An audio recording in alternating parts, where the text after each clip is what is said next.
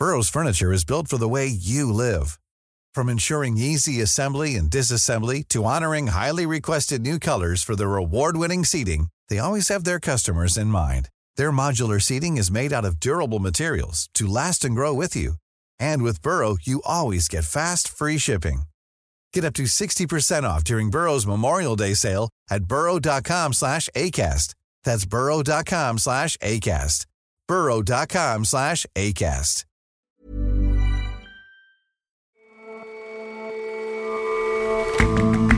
Hello and welcome to The Intelligence on Economist Radio. I'm your host, Jason Palmer. Every weekday, we provide a fresh perspective on the events shaping your world. Primaries in 3 American states yesterday put Joe Biden in an even clearer lead for the Democratic presidential nomination. It was to be 4 states. Ohio postponed. We take a look at the campaigns and how the pandemic is affecting them. And there's a particularly prized beef from Japan called Wagyu. It's got imitators elsewhere, but its fans say only the original will do. Now, the Japanese government wants to protect it by outlawing the traffic in eggs and sperm from Wagyu breeds.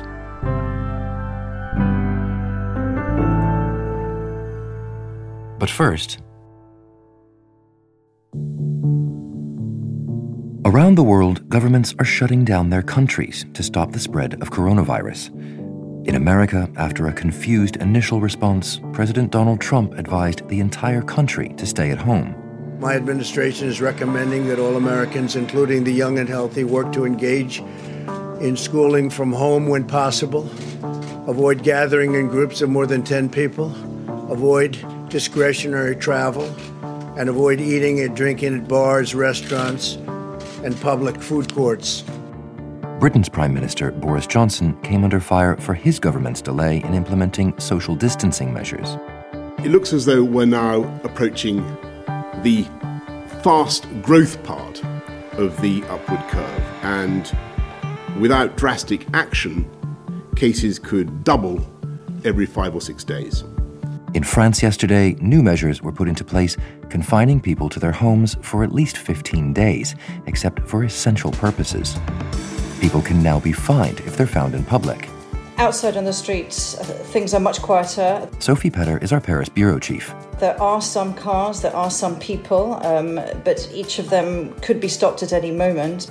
It is a shock, and the punitive measures are severe in principle. We'll see how they're applied in practice. But at least they're having the effect that the government wanted to, which its much more permissive regime was not. Meanwhile, the European Union has essentially closed the borders of its 27 member states for 30 days. And in Italy, the first European country to institute a lockdown, authorities are still struggling to get ahead of the virus. The healthcare system in Italy is under great pressure. John Hooper is our Italy and Vatican correspondent. But it is a localized pressure. That's to say, in Lombardy particularly, the region around Milan, there is a full-blown crisis. They really are very close to the limit already, and we're still clearly not at the peak of the infection of the contagion in Italy. Restrictions and border closings are proliferating. Suggestions to stay home are turning into mandates. But as governments struggle with their own country's shifting situations, confusion reigns as to which measures are best to take and when. Up until now, the world has been lacking a coordinated response. As time goes on, the approaches appear to be getting a lot more similar. Simon Long is a senior editor at The Economist. And that involves, extensive lockdowns, that is asking people to avoid social contact, to avoid big gatherings, to stay out of bars and restaurants, to close public institutions like universities, and in many countries, schools. These measures are all becoming fairly widespread now. Internationally, it means controlling borders, and more countries are imposing limits on the people who can come into their countries, whether from neighbouring countries or by air, and are basically barring people from countries with significant infection outbreaks. So we are now seeing considerable commonalities in approach.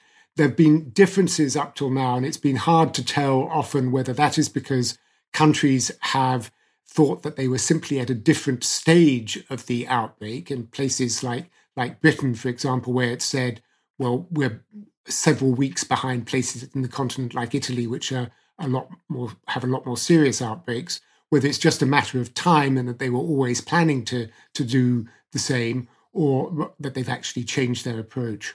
But there had been a lot of discussion around the response of America and Britain in particular, which seems to be diverging from the rest of the world, and to a degree still is. What's your take on that? I think there have been two big differences between the way that the US and UK have approached this and the rest of the world. One is in testing, that both countries have been relatively slow to test large numbers of people. There have been partly that is in the case of America because they simply didn't have enough testing kits. They were badly mismanaged the way testing was going to be done. And so they really had a very poor handle on how many people out there were affected. The other one was that both countries were far slower to impose restrictions on social contact, to impose social distancing measures across the country. And in America, it has gone state by state, so some states were far ahead of others. Until just a couple of days ago, Donald Trump was saying that there are states which don't have any infections at all and they don't really need to do very much. So that approach has been, I think, criticized widely overseas and has been seen as a cause of a worsening outbreak in the US, which nobody yet really knows how bad it is at all. And what about the notion of international cooperation? If there is this realization that there is, in some sense, a universal curve that each country is riding up in terms of how it's weathering the pandemic, what sense do you get that the countries are realizing they're pretty much all in the same boat and should align policy?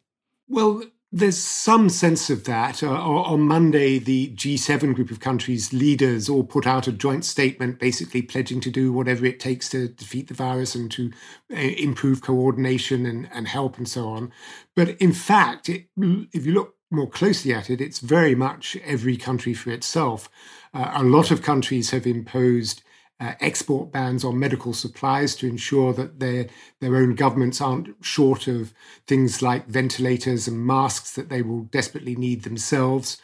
And we're seeing a particularly damaging row between the two most powerful countries in the world, America and China. They're bickering in the sense about where the virus came from. China strongly objects to it being called, as Donald Trump did again on Monday, the Chinese virus, and is, in a way, taking the fight to the US. It's even getting behind a sort of extraordinary, ridiculous online conspiracy theory that it was the American military that developed this virus and brought it to China in the first place, which I don't think many people seriously believe, but there have been official Chinese spokesmen who have spouted this line. So all of that is playing into a generally deteriorating relationship between the two big powers, which yesterday saw China expel or propose to expel journalists from 3 major US news outlets from China. A lot of countries do seem to be making the same kind of financial monetary moves. Is that a matter of coordination or just each country realizing that the prescription is pretty much the same? It's a bit of both, I think, that there's an effort both by central banks to coordinate their action because they have little option but to, in this case, follow the lead of the Federal Reserve as the central bank of the world's leading economy. There's also a certain amount of coordination, but also a lot of we're all in this on our own about fiscal policy, where government after government is announcing big spending packages to try and keep their economies going. So there's a certain amount of coordination. There's not yet anything like the degree we saw in the financial crisis of 2008, where the G20 pledged basically to do whatever it takes to rescue the world economy. But that may be coming as the world begins to realize that it's facing such an enormous crisis and that in terms of policy coordination, there's not nearly enough at the international level. Simon, thanks for joining us. Thanks very much for having me, Jason.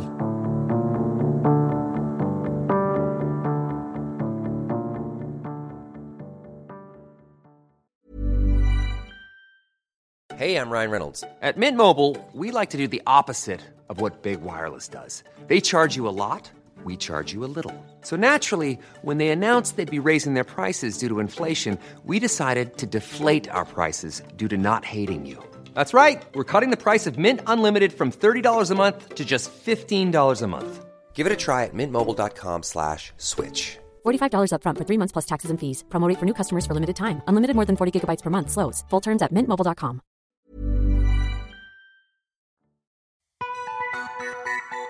With COVID-19 dominating the headlines all over the world, it's easy to forget that in America, an election year is playing out. Yesterday, there were big moves in the race for the Democratic nomination. Former Vice President Joe Biden won primaries in Illinois, Arizona, and the crown jewel of battleground states, Florida. Today, it looks like once again, our campaign has had a very good night. We've moved closer to securing the Democratic Party's nomination for president. And we're doing it by building a broad coalition that we need to win in November. Last night's wins add to the slew of delegates Mr. Biden secured during Super Tuesday's primaries earlier this month. The talk has long been what kind of lead would be insurmountable for Mr. Biden's rival, Bernie Sanders. That is, when Mr. Sanders would exit the race. But after a thumping loss last night, the senator didn't make a single public comment about his defeat. The Florida primary was really a test for both candidates. It was a simpler test for Joe Biden. He just had to show that he could build on his momentum, and he clearly passed that test. He won by a wide margin. John Fasman is our Washington correspondent. Sanders had a much tougher road. Demographically, it clearly did not play to his strengths. It's older, and he does much better with younger voters. 16% of its population is African-American, and African-Americans overwhelmingly prefer Joe Biden. And while Sanders has done pretty well with Latino voters, Florida's Latino population is heavily Cuban. And Sanders' praise of Fidel Castro's literacy efforts, which, depending on your point of view, were either admirably principled or politically insane, hasn't endeared him to that population. So Sanders was probably never going to win Florida, but his test was to avoid being blown out, and he failed it. He did not win one single county in Florida. In 2016, he won 9. And Joe Biden appears to have netted enough delegates out of Florida to wipe out all the delegates that Sanders has netted from the states that he's won. And with that wipeout, where does that leave us with the campaigns of the two frontrunners? Well, Joe Biden won the two biggest states last night convincingly. He won Florida and he won Illinois. And those victories let him continue his pivot toward the general election. In his short speech last night, he said that while he and Senator Sanders disagree on tactics, they share a common vision. So let me say, especially to the young voters who have been inspired by Senator Sanders, I hear you. I know what's at stake. I know what we have to do. Our goal as a campaign, and my goal as a candidate for president, is to unify this party and then to unify the nation. His surrogates have been reaching out to supporters of Senator Sanders and other progressives. And he's also made some pivots on policy. Earlier this week, he endorsed Elizabeth Warren's ambitious plans for bankruptcy reform. And he backed making public universities tuition-free for most students. Now, he and his surrogates have been really careful not to publicly pressure Senator Sanders to drop out, and that's smart. Sanders and his supporters are hypersensitive to anything that smacks of establishment pressure. But the math is the math. And with Biden racking up a functionally unmatchable delegate lead, the rationale for Sanders staying in the race, asking the teachers and other working people whose small dollar donations have fueled his rise to keep sending in money makes less and less sense, particularly when voting in primaries, standing in lines with other people, touching the same screens and door handles that they do, carries some significant health risks. So, nobody has ever lost money betting that Bernie Sanders would abandon a politically lonely path. But to a lot of Democrats this morning, Bernie's path looks not just lonely, but dangerous. Well, about that, Florida is known for its large population of the elderly who are more at risk. How was the vote yesterday affected by the coronavirus and responses to it? I have to say, turnout in Florida was pretty light. A lot of polling locations were changed at short notice. You can't have long lines at nursing homes or assisted living facilities. Polling places in all the states that voted yesterday, I think, were fully stocked with hand sanitizer and disinfectant wipes. Florida and Illinois both had problems with too few poll workers. And in Illinois, at least, they had to limit the number of voting booths to make sure people were kept at a safe distance from each other. And Ohio was the one state that chose yesterday not to push ahead with its primary. What do you make of that? Yeah, that's quite a story. Ohio's Republican governor, Mike DeWine, who has really been quite proactive in responding to the crisis, canceled the primary late Monday night. And Ohio's Supreme Court, really in the wee hours of Tuesday morning, around 1 or 2, I think, rejected a challenge to that ruling. So in-person voting didn't happen, even though I think around 1/4 of Ohioans had already cast ballots. Governor DeWine said that in-person voting will happen on June 2nd and absentee voting will be allowed until then. And this decision makes sense, in my view, from a public health perspective. But the question, of course, is what happens if America is still locked down by June 2nd? And other states are following suit. How do you think that'll impact the race? Yeah, some are. Ohio aside, 4 states have pushed back their primaries: Georgia, Louisiana, Maryland, and Kentucky. And Wyoming suspended its in-person caucuses. And, between that and the debacle at the Iowa caucus earlier this year, I wouldn't be surprised if you saw caucuses go the way of the telegraph. For states that don't postpone their in-person voting, I think one risk there may be fewer older people who want to stand in crowded lines for hours. And that may help Senator Sanders at the margins, given how much better he does with younger people, but I doubt enough to reverse his fortunes. And how do you think campaigns will continue to need to change as the pandemic continues to play out? Well, the big change is there hasn't really been any campaigning in the traditional sense, no rallies, no speeches, no cheering crowds. And I think you'll see that continue for the next couple of months and maybe even for the rest of the campaign. Even if there's a relaxing of some of the more stringent shelter-in-place orders, Joe Biden is 77, Sanders is 78, President Trump is 74. They're still in an at-risk group. And I hope one big change will be less to campaigning than to voting. Senators Ron Wyden and Amy Klobuchar want to include expanded vote-by-mail options in the coronavirus stimulus package. Now, maybe that passes, maybe it doesn't, but I'd hope you'll see states boosting other options like absentee voting, early voting, curbside ballot drop-offs, these other things that reduce the amount of time people have to spend in long, crowded lines. And what do you think all of this coronavirus response does for Mr. Trump's chances? Politically, is there a clear winner or loser from this crisis in an election year? Well, we are a long way from November. And on the one hand, if the economic effects of the virus prove as grim as they look like they're going to be, I would be very nervous about being an incumbent president. But on the other, if the administration, despite its slow start, manages to get the disease under control and the stimulus that's going to send out helps blunt the worst economic effects, voters may reward him. Voters gave Barack Obama a second term despite the Great Recession, and they gave George W. Bush another term despite the attacks of 9/11. So a pivot to competence might serve the president well. And before you go, the pandemic is clearly impacting more than just the election year in the States. What else are you covering this week on Checks and Balance, the podcast you do about American politics? On Checks and Balance this week, we are looking at how the American healthcare system is holding up as the virus spreads. We're going to look into testing and into hospital readiness. I've been talking to the mayor of New Rochelle, which has the biggest cluster of coronavirus cases in America, and to the executive of Westchester County, where New Rochelle is located. We'll also talk to the former CDC boss, Tom Frieden, and you will be able to hear that next weekend, and you will probably have plenty of time at home to listen. John, thanks very much for your time. Jason, always good to be with you. Be well.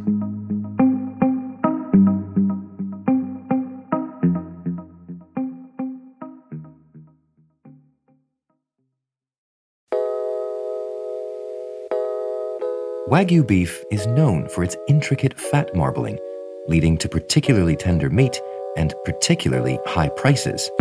It's as costly for one steak as a cashmere sweater. In Japan, it's considered a national treasure and one that the government increasingly wants to protect. So earlier this year in January, Japan's Farm Ministry proposed a new law to criminalize the smuggling of Wagyu eggs and sperm. Miki Kobayashi reports on Japan for The Economist and is based in Tokyo. So if this bill passes the parliament, smugglers could end up spending 10 years in jail or pay a fine of up to 10 million yen or about $100,000. And court injunctions could also be requested if genetic materials are used for breeding purposes overseas. That seems like they're getting very, very serious when what we're only talking about here is cow eggs, cow sperm. Yes, it absolutely is. But Japanese officials actually argue that the penalty is perfectly justified. Most farmers also support the new law to limit the export of Wagyu DNA. For these farmers, the most important factor in getting that perfectly marbled meat is none other than genetics. So that being the case, Wagyu beef has been popular for really some time. Why the sudden imposition then of these extremely strict rules?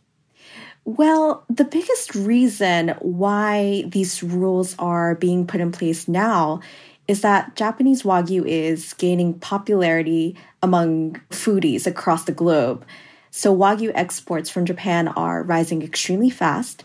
The country shipped almost 4,500 tons of Wagyu last year, which was almost 30 billion yen, or about $300 million US. And that is about 3.5 times the volume and value exported just 5 years ago. And this demand for Wagyu is rising primarily as Asia is becoming wealthier. So rich foodies, for example, in Hong Kong and Thailand, they're paying ridiculous prices for Wagyu. But the biggest importer, surprisingly, is Cambodia. But analysts say that Cambodians themselves aren't actually eating Japanese Wagyu. They think that much of the beef imported from Japan into Cambodia are re-exported to China. And the Chinese love Wagyu. There are many people that can afford the premium beef. But the country actually has been banning Japanese beef since 2001 when mad cow disease erupted in Japan. So you reckon this trend will continue? So exports of Japanese Wagyu are expected to keep on growing. First, because America eased restrictions on beef imports from Japan under the bilateral trade deal that went into effect in January of this year. And second, because the Japanese government is also very, very keen to double its Wagyu production. They're planning to offer money and incentives for farmers to breed more cows, and they're even upgrading meat processing facilities across the country. And so do you think these new rules about the smuggling of eggs and sperm will have the intended effect, will keep the Wagyu pure, as it were? Well, to a certain extent, because people actually do smuggle Wagyu genes across borders, and until recently, they have been semi-successful.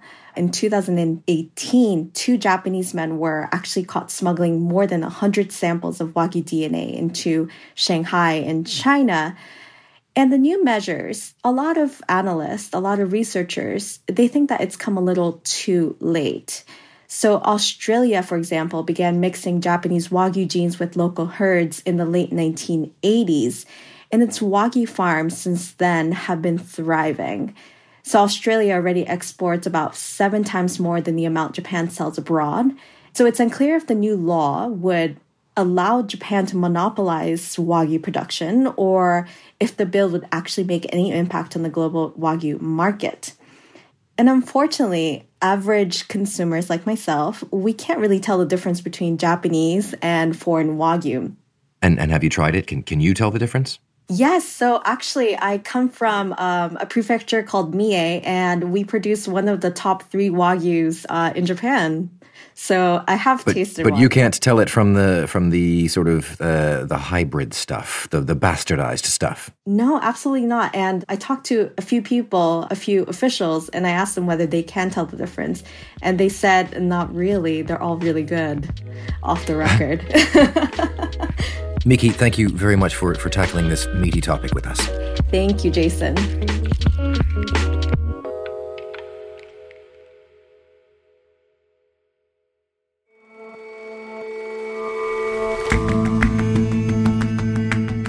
That's all for this episode of The Intelligence. If you like us, give us a rating on Apple Podcasts. And you can subscribe to The Economist at economist.com/radio offer. 12 issues for $12 or £12. See you back here tomorrow.